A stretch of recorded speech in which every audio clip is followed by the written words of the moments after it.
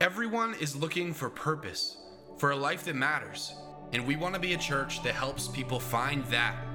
This is the Collective Church Podcast from a life-giving and vibrant new church right here in London, Ontario. Here's this past week's message from our pastor, Tyler Fromm.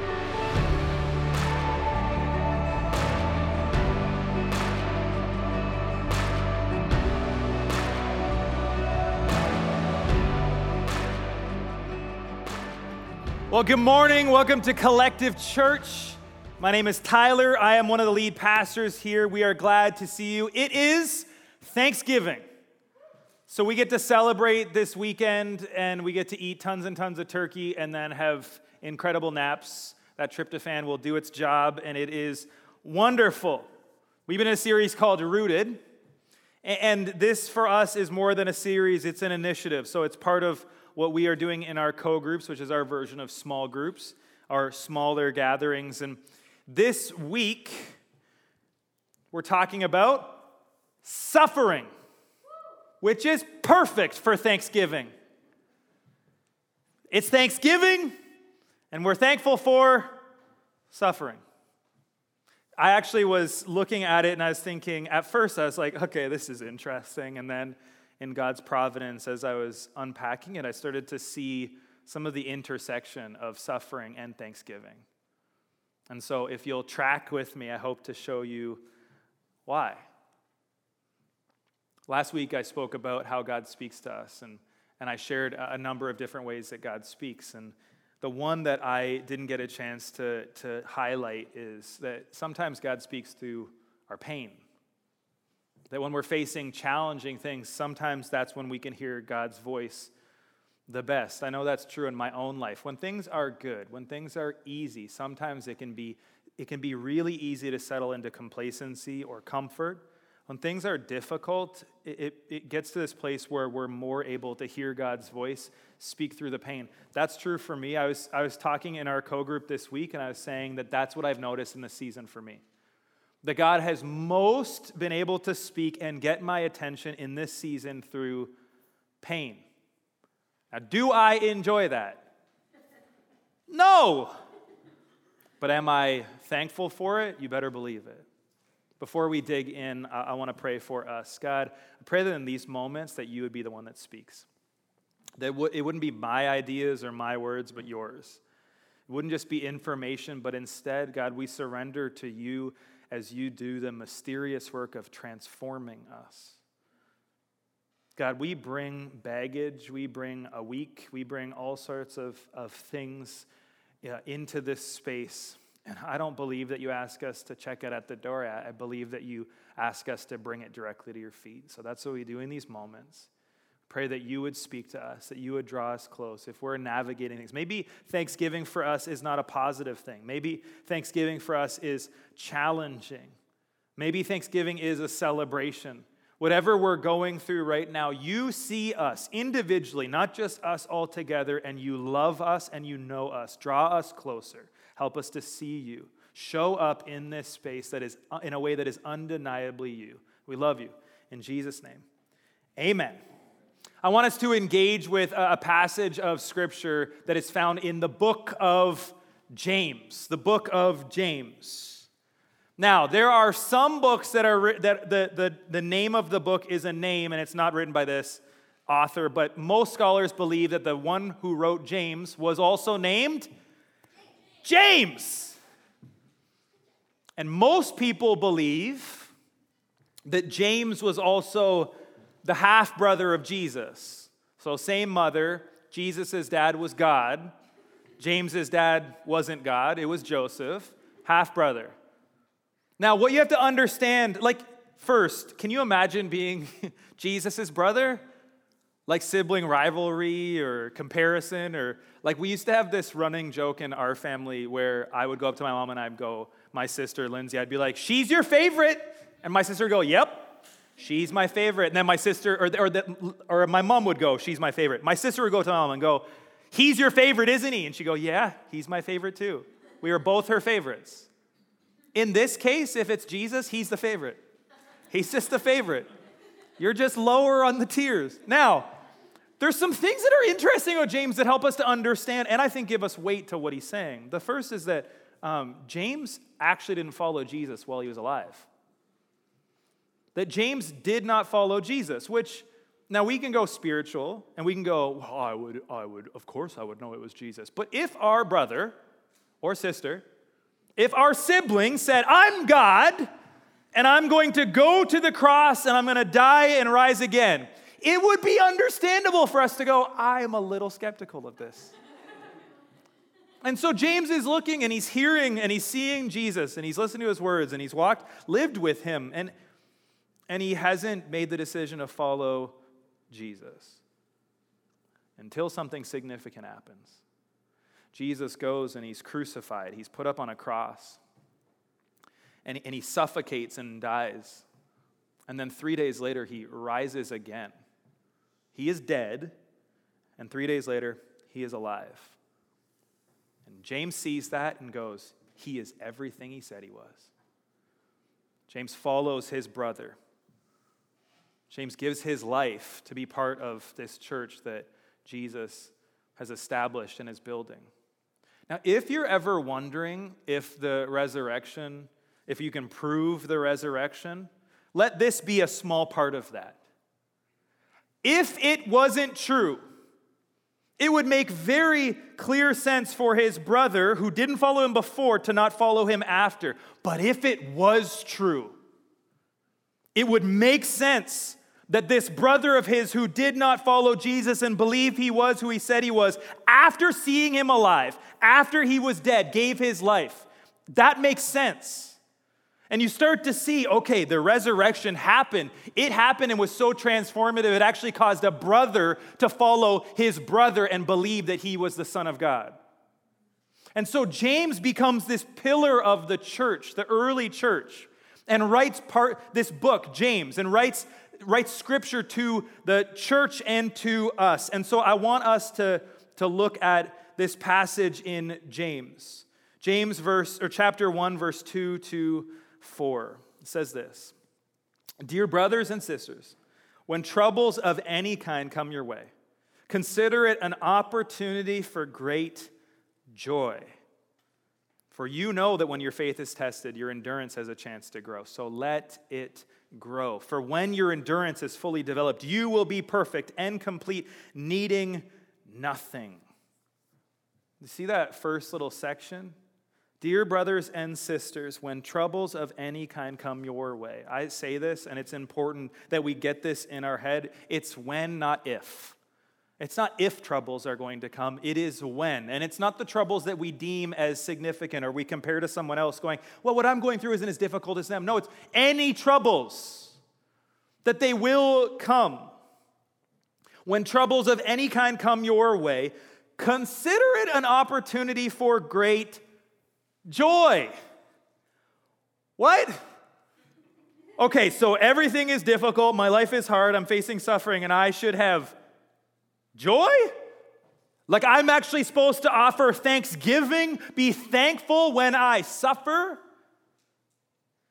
Let's be honest, that does not make sense. That does not make logical sense. I don't know if you're one of these families. We were talking about this in the first service, and you watch TV shows and it kind of informs our life. And so you watch families for Thanksgiving and they sit around and they're like, let's talk about what we're thankful for. I've never done that in my family. And I don't know, maybe it'd be great, maybe it'd be awkward, but you watch it on TV. So imagine you're around this table and it's like, what are you thankful for? I'm thankful for family. And you're like, yes, family. Family's the greatest. I'm thankful for friends. Yeah, friends. And then someone is like, I am so thankful that I'm suffering. You'd be going, are they okay? Or you'd go, you're just being sarcastic, right? Thank you for letting me suffer. Right?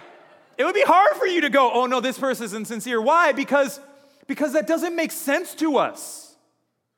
We have this way of looking at things and we go, how can suffering possibly lead to joy? Which reminds us of something so significant about the Christian faith. Christianity is not an option, it is an alternative.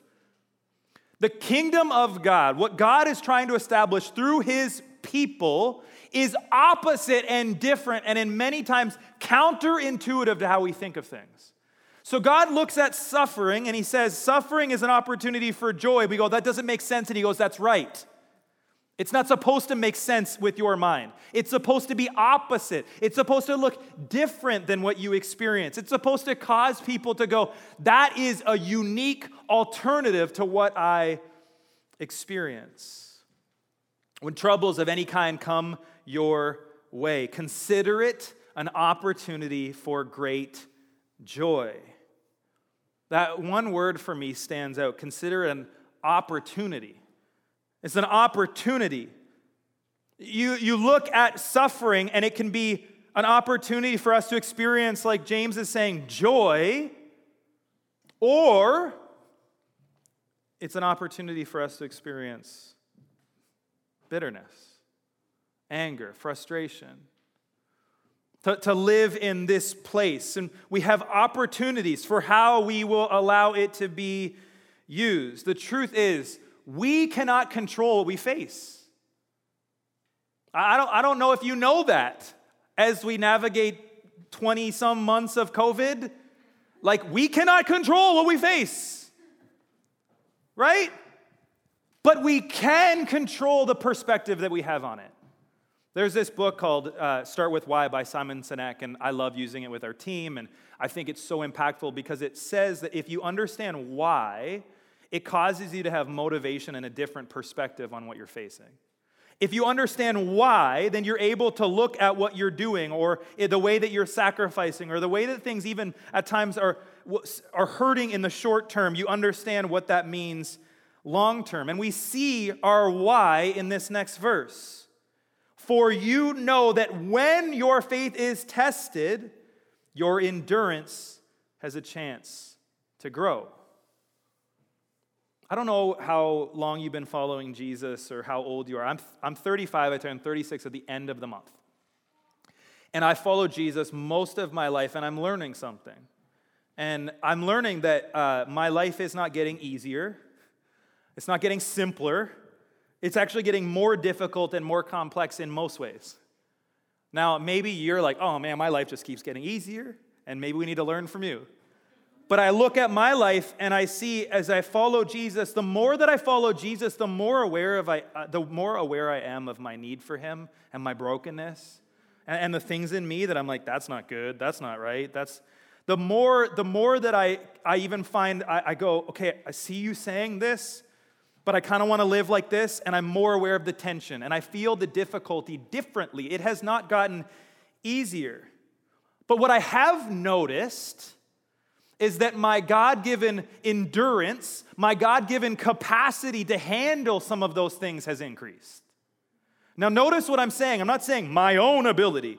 It's not like, well, I figured this out. I became a professional Christian, and then I was good. No, God, as I allowed him to actually use those challenges to shape me, increased my capacity, increased my endurance over the long haul. The truth is that this God-given, this gift of endurance cannot develop without experiencing testing.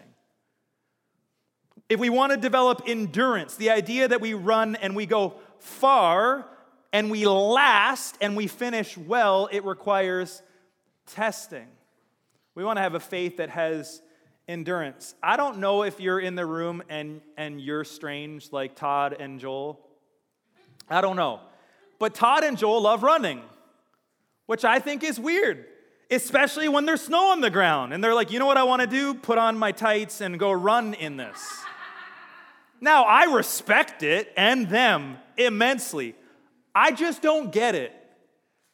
I'm good inside with the heat on. Like, I'm good with that. I have a little gym that's in a building separate from our house. We have like a little converted garage. And I turn the heater on. I don't go outside with battle ropes and go, yeah, this is great. But maybe you love running. Maybe you're like, I love running. You know something about running, whether you know running or not, you know that if you just start running, you don't set out to run a marathon that week. If someone said to you, like, it's January 1st, I'm making a difference in my life, I'm going to change. I'm running a marathon this week. You're like, have you ever run before? No. How are you going to do that? I don't know. I'm going to figure it out. It would be strange, right? We go, I think you're going to die. Like, it's not going to be good. Why? Because over time, someone that is running needs to build their endurance. And it starts with small runs, and then it increases, and it increases, and it increases, and suddenly in that process, the capacity to run further develops. The same is true in our spiritual life. And we have moments that we go, I want to be 75 and following Jesus. That's for me. I want to end, hopefully I'm not 75 when I die. I want to be 95 and be still following Jesus and have run that race well with endurance. But when I follow Jesus for the first time or the 50th time, when I follow him and surrender to him, it didn't just somehow I go, now I'm good. Like when you first come to Jesus, you do not have the endurance to run that full race. It develops over time. As we let God test us, as we let God challenge us, as we let God use things that are difficult to shape us, we build our endurance for the long haul.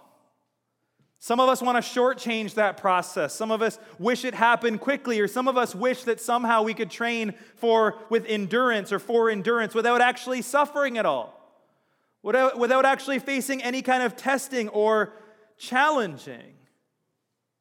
It's important for us to know that this testing, that these troubles, they develop that endurance in us. For you know that when your faith is tested, your endurance has a chance to grow. Notice that first little bit, for you know. There seems to be this reminder, and even as I was reading from a few commentaries where it's like, you know this. Like as a Christian, if you've been a Christian for a decent length of time, you know this to be true. You look at your life and you look at where you are. I look at my life at 35 versus 25 and I go, man, I have grown so much because God has used all the things I didn't want to deal with to shape me and increase my endurance. You know that this is true. You know that growth in your faith does not come when things are good. It often comes when things are hard and challenging and frustrating. And when you experience challenge, it can deepen your faith. When you suffer, it can be a catalyst. It can be a catalyst to closeness with God, or it can be a catalyst to distance from God. When we suffer, it is difficult. It is not easy. It does not always make sense. We have questions. We have wrestles. That there are all sorts of things that we don't know how to make sense of all of it. The truth is, when we're really suffering, really dealing with something difficult, there are no easy answers. There's nothing that someone could say that you go, oh, yeah, okay, I'm good. It doesn't work like that. And yet we sometimes think it works like that. When we're talking to other people, we're like, hey, but Tyler said on Sunday, the suffering, it's going to lead to growth. That might be true, and it is, but it doesn't mean it's always helpful. Like when someone is navigating challenging things sometimes, I'd say lots of times, and maybe I'll just go lots of times for me, I just need to shut my mouth more. And instead of feeling the pressure to say the right things and to just use words with people, instead to be fully present with them. You ever notice how much of a commodity being present is right now? Like, it's hard for us to be present. I mean, you go to a restaurant and you see people and they're on, it's a date night where they're supposed to be connecting, and what are they doing? I don't even have my phone. They're looking at their phone. And they're like, I didn't know Rob Lowe was in that many movies. Right? And you're like, oh yeah, that's really good for relationships. I'm clumsy, and so I keep my phone in my pocket while I'm walking, and I don't text, but I see it all the time. You go around, and people are constantly doing it. I do it with my kids. Here my kids are trying to get my attention, and I'm too busy looking at some random stupid thing on Google because I'm curious about the answer. Or I'm seeing, I'm checking whatever has got my attention, and I'm not present. For us, that presence is so significant. It is so significant for us to be reminded that we can be present. I want to remind us pastorally what our role is when someone else is suffering. Our role is to be there and to represent that God is close. Our ability or our invitation is to cry when people are crying. I think about my kids, and when they're crying, I learned that I would have to do laundry a lot more when we had kids. We have a 6-year or almost 6-year-old, almost 4-year-old, and if you have little kids, you know, like you start to develop. There's like snot on almost all my shirts right around here and here. Why? Because when they're heartbroken and they're hurting and they're struggling, I don't go over to them and go, "You're fine now. You're good." "Oh, you're crying? Move along." No, I say, "Come here." And I wrap my arms around them and I get them close and I get their tears and their snot and their mess all over me and do it gladly. Why? Because I'm their dad who loves them so much. And God sees us the same way, but sometimes he uses us to be the one wrapping our arms around someone else. Some of us are walking around and we got really nice clean shoulders because we haven't been around anyone who's crying and weeping and struggling and suffering. And listen, like I know it's COVID, but what if we were a church that actually got snot all over us? Like, what if we were known as the people that when someone was suffering, we didn't say just nice thoughts, but we were there, present, with our arms around them saying, "I'm with you. I'm hurting because you're hurting. There are no easy answers. There's no simple solution. I'm with you. I am present." We get to represent a God who is present by being present with people. We get to be close with people. And it's important for us to understand in that we are not trying to rush people. We're not looking and going, if you could just clean yourself up, that would be great. Like, think about when people are crying. If people are crying, either they go, "I'm so sorry, I shouldn't be crying." And like, has anyone ever said that? And have you ever gone, "You're right. You're the worst. I can't believe you're crying. You're feeling sad. Smarten up." No! And yet our first reaction is, well, get the Kleenex. Well, what are we communicating? I was reading some articles that were talking about the psychological effect. We're communicating, dry your eyes and move on. And so we're pushing people and rushing people. You know what? We don't really want to sit there in that moment. Really, we want you to just be better. How harmful is that? I don't do that with my kids. Why would we do that with people? We're not trying to rush. We're going, hey, it's okay. You feel the pain. You feel all of what you're feeling. I am here with you. Some of it is that we've lost this theological concept. It's called lament. There's a whole book in the Bible called Lamentations. It's all lamenting. And lamenting is this beautiful thing that I hope at some point we can really dig in. But lamenting is this actual process of mourning. And it's not quick. It's not meant to just be, I lamented for 37 hours on this one week and now I'm good. It's a process and it's longer and it's drawn out. And there was this beautiful thing when I was looking at it that I love, this picture that it was, lament represents prayer in the meantime. In between the pain that has been caused, the suffering, and when everything is all better, lamenting is in the meantime. And so often we find ourselves in the meantime. What if we actually embrace that as a place that God wants to meet with us? And lamenting isn't about going, everything's awful, but now everything's awesome and I'm great. It's about being honest and being willing to trust God. It's tension. Trust God and feel all of it. Be close to Him and yet feel all of it. Lamenting. And I think part of the impact of that is it's been massive because we've lost the ability to lament and then people don't know what to do with all their pain. They don't know what to do with their suffering. They don't know what to do with their troubles. We see people walk away from their faith, and one of the places where we notice it is in this. People suffer. People have unanswered prayers. People see suffering. People face challenges, and they go, God cannot possibly love me, and so I just need to walk away. Clearly, God is not who He said that he is. But what if there's an invitation and a deeper invitation, even in the midst of the meantime?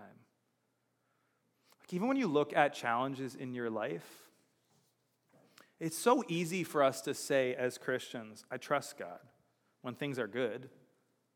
It's a lot more difficult to say I trust God when things aren't good, when things are challenging, when things are difficult, when I am struggling, when I feel like I don't know how to make sense of all of this. That is where it is difficult and when it is hard, when I don't get what I want, when people let me down, when I lose someone early, when we face illnesses or challenges, that's where you go, this is hard. It's hard to trust God when I feel all of this.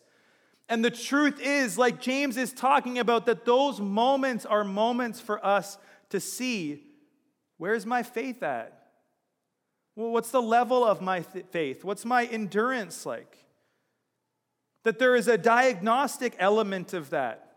And then more than just the internal diagnostic element, every time we face challenges, people are watching. People that are not Christians are watching those of us that are Christians. And they're wondering, do you believe what you say you believe?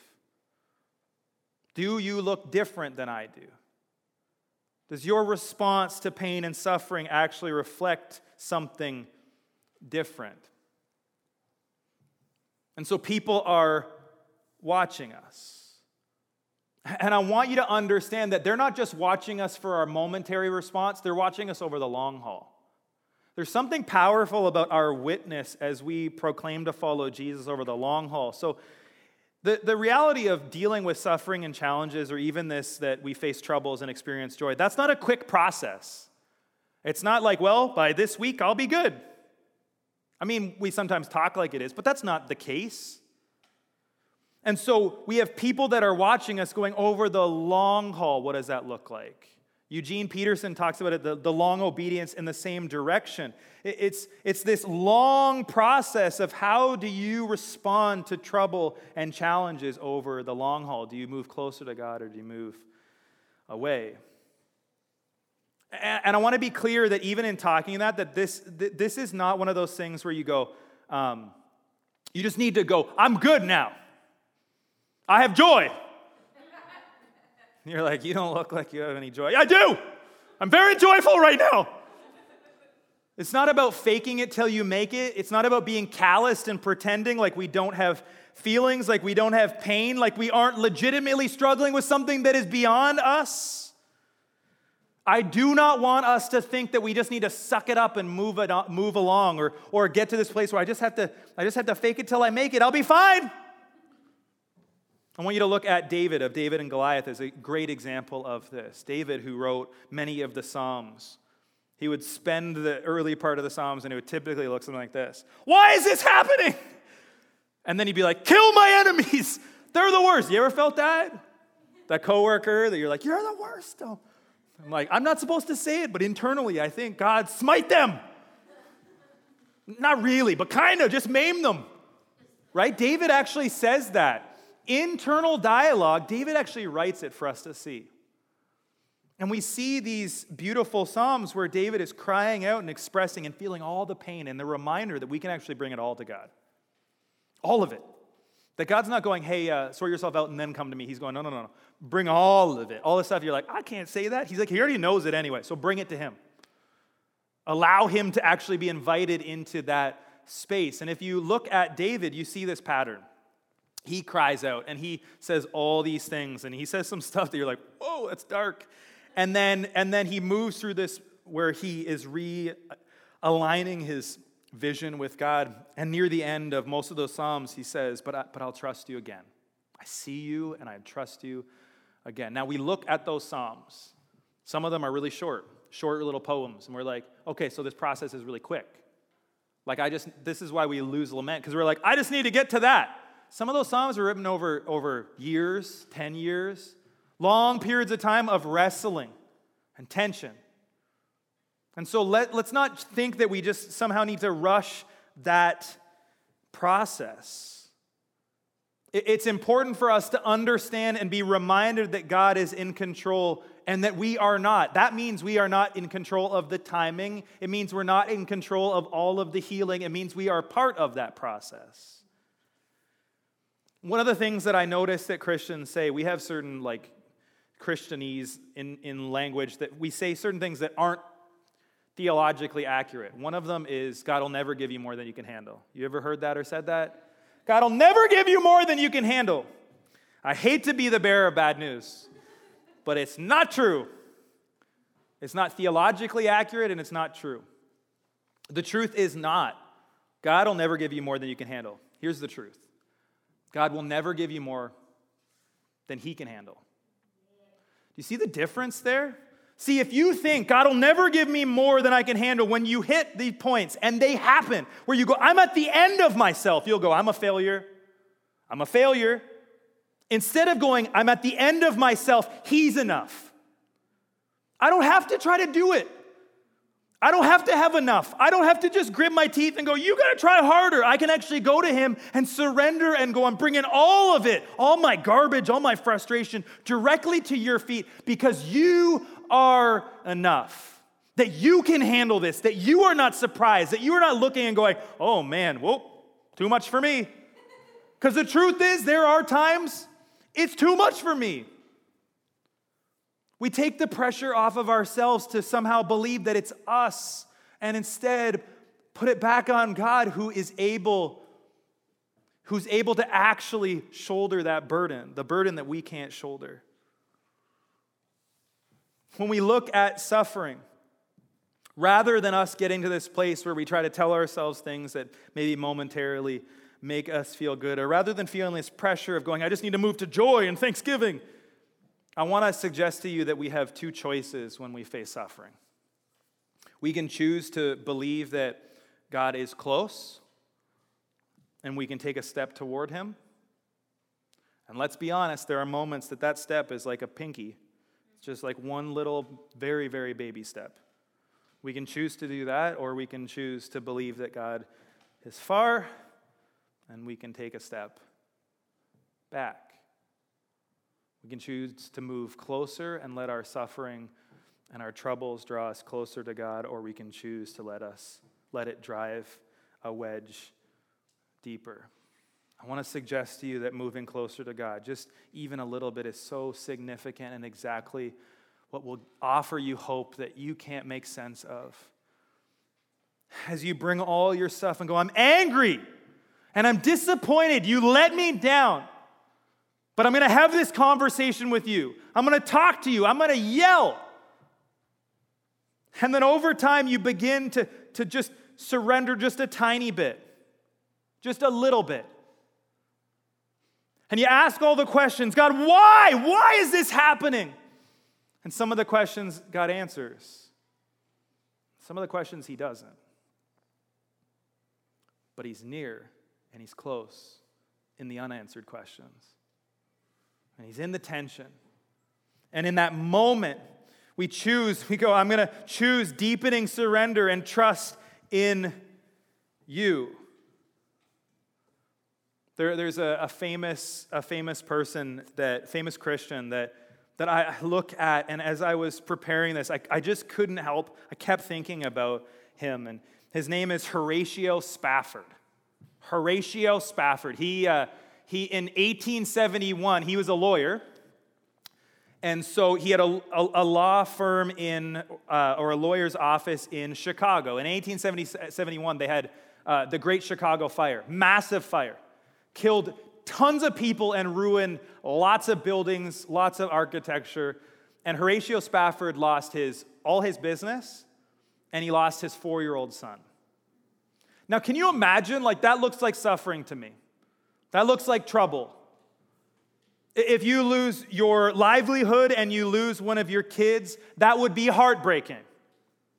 2 years later, 1873, he's about to go on an adventure from the U.S. to the U.K. He's going to go with this guy named D.L. Moody, who's a famous Christian who was going there to do an evangelistic campaign. He was going to tell people about Jesus. And Horatio Spafford is going, I'm going to go with you, and I want to bring my whole family. 4 girls and one wife. The 6 of them are going to go on a boat and across the ocean to get to the UK. Last minute, Horatio has some issue and he can't make that boat trip. So he says, you go without me and I'll meet you there. His wife and 4 kids, the 4 girls, they go on their boat, and in the middle of the ocean, they crash into another ship, and the ship sinks. He gets a telegram from his wife saying, I'm the only one alive. Like, man, you go all those things, you can get certain text messages or emails or voicemails or whatever that can ruin your day. I mean, you get a telegram like that, a message like that. I can't even imagine. So now he's lost all of his children, his business, livelihood. And in some of it too, he's like, I'm doing good God's work. And so he gets in a boat, and he is getting ready to go and meet his heartbroken wife where she is. And he hits this point, and God starts to work in him. And he gets to a point in the ocean where it's close to where his daughter's lives were taken. And he begins to feel inspired, and he writes some words that maybe you've heard before, that when you understand the context are even more powerful. It's this famous hymn: when peace like a river attendeth my way, when sorrows like sea billows roll, whatever my lot, thou hast taught me to know, it is well. It is well with my soul. If you've been around church for any length of time, maybe you've heard that hymn, but not understood the context to the person who is writing it. This is not someone who's writing it going, it is well because things are good. It is well with my soul because my life is easy. I'm healthy and wealthy. This is someone who is writing this and inspired to write these words in the midst of darkest, deepest anguish. All the pain, all the frustration, all the loss, all the suffering, and yet this is his response. It's powerful to me because I think this is what it looks like. This is what it looks like to have the perspective that God does on all of our troubles and suffering. These words are so significant and impactful.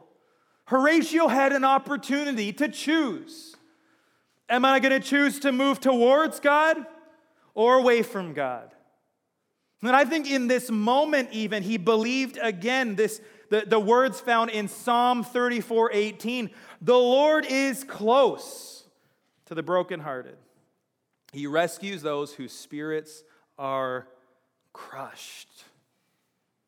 It takes an enormous, huge amount of faith to believe that this is true.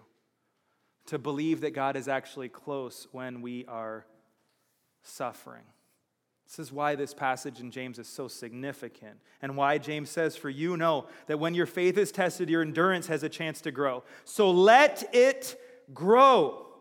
For when your endurance is fully developed, you will be perfect and complete, needing nothing.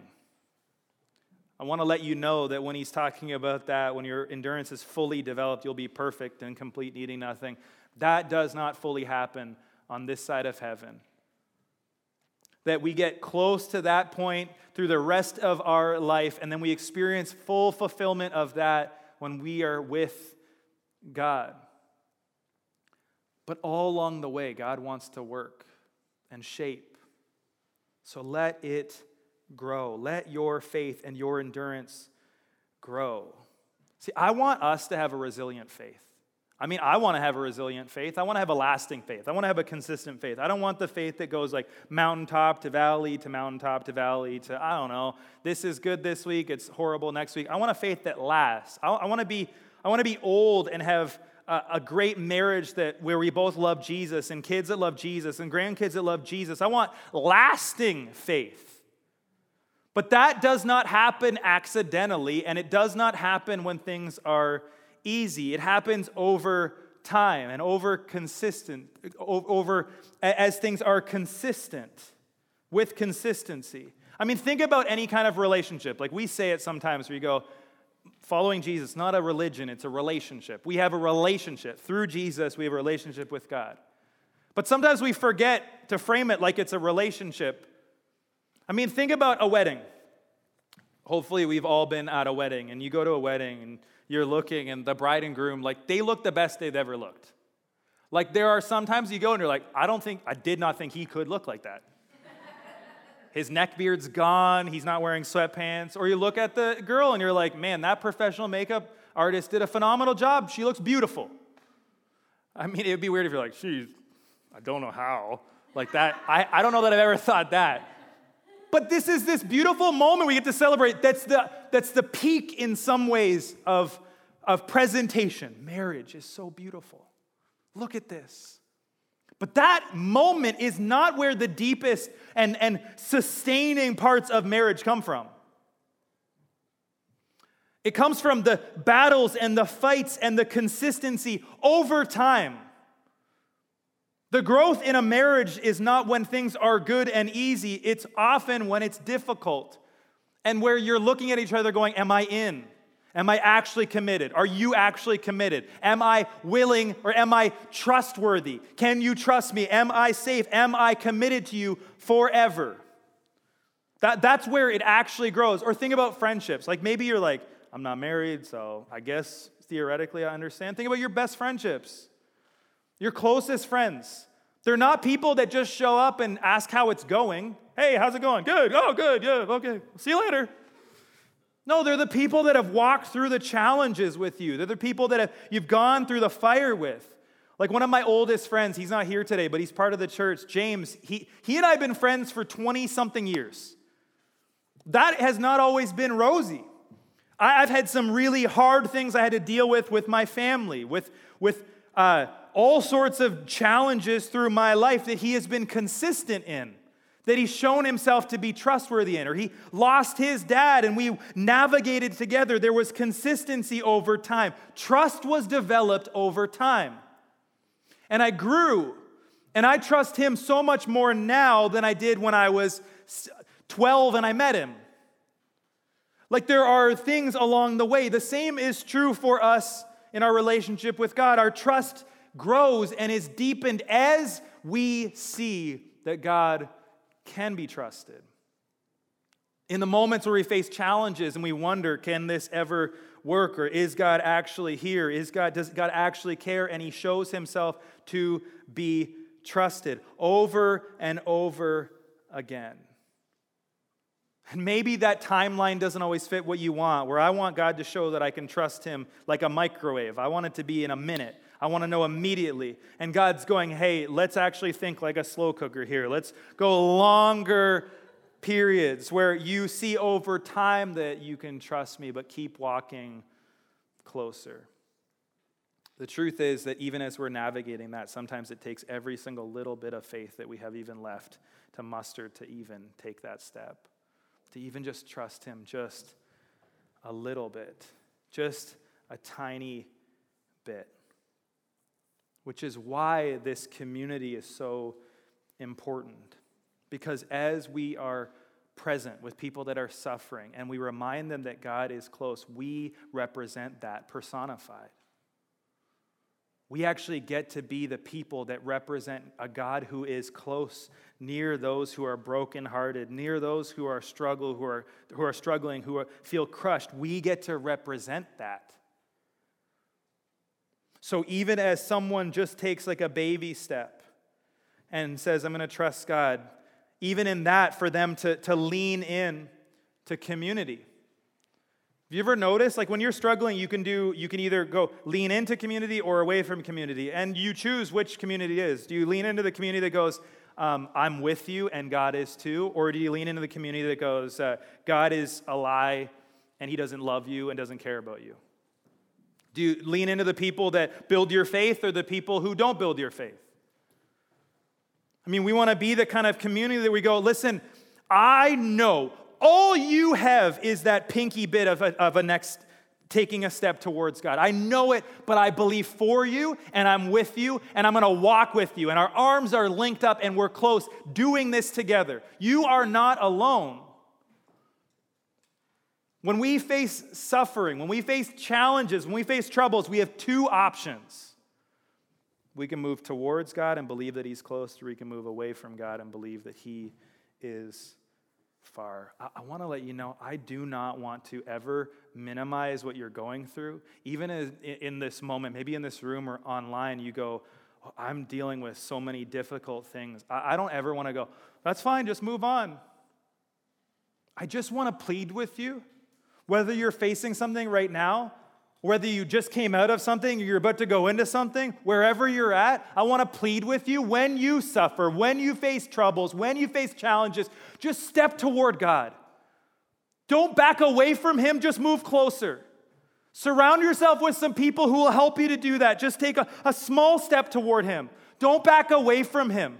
He is close. I know that to be true.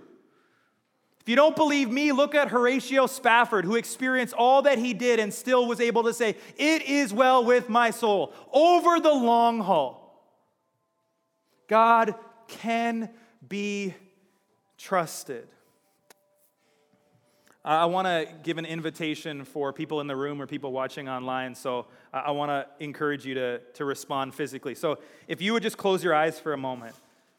If you are in the room, or if you're online and you are suffering right now, if you're online and you are struggling and you feel like you're at the precipice of my opportunity, do I choose to go closer to God or away from God? If you're struggling, if you're in pain, if you're in trouble, if you're online right now, I want you to reach out to the prayer team and click that prayer button. If you're in the room and right now you go, I am suffering, I would love to encourage you to, just with your eyes closed, put your hand up so we can pray for you. I see those hands. I want to pray for us. I want you to know that when we respond with our physical posture, that God sees that. That God actually sees us taking a step. That's a step. That's a big step, and I'm proud of every single one of you who did. I want to pray for us. God, for those of us in the room or online that are suffering, that are challenged, that are facing trouble, that are in this place of struggle, God, I pray that you would surround them with people that love them and point them to you, that you would wrap your loving arms around them, that you would give them the ability to cry and weep with others, to know that they are not alone, that you are close, that we are close. God, speak through this pain. Do what you need to do, but more than anything, bring peace and hope that surpasses understanding. God, we love you so much and cannot thank you enough for the reality that you are close and you invite us to wrap our loving arms around others. God, thank you. We love you. Amen. If you'd like more information on Collective Church, find us on social media at This Is Collective Church or reach us on our website, collectivechurch.ca. Thank you for listening, and we hope to see you Sunday.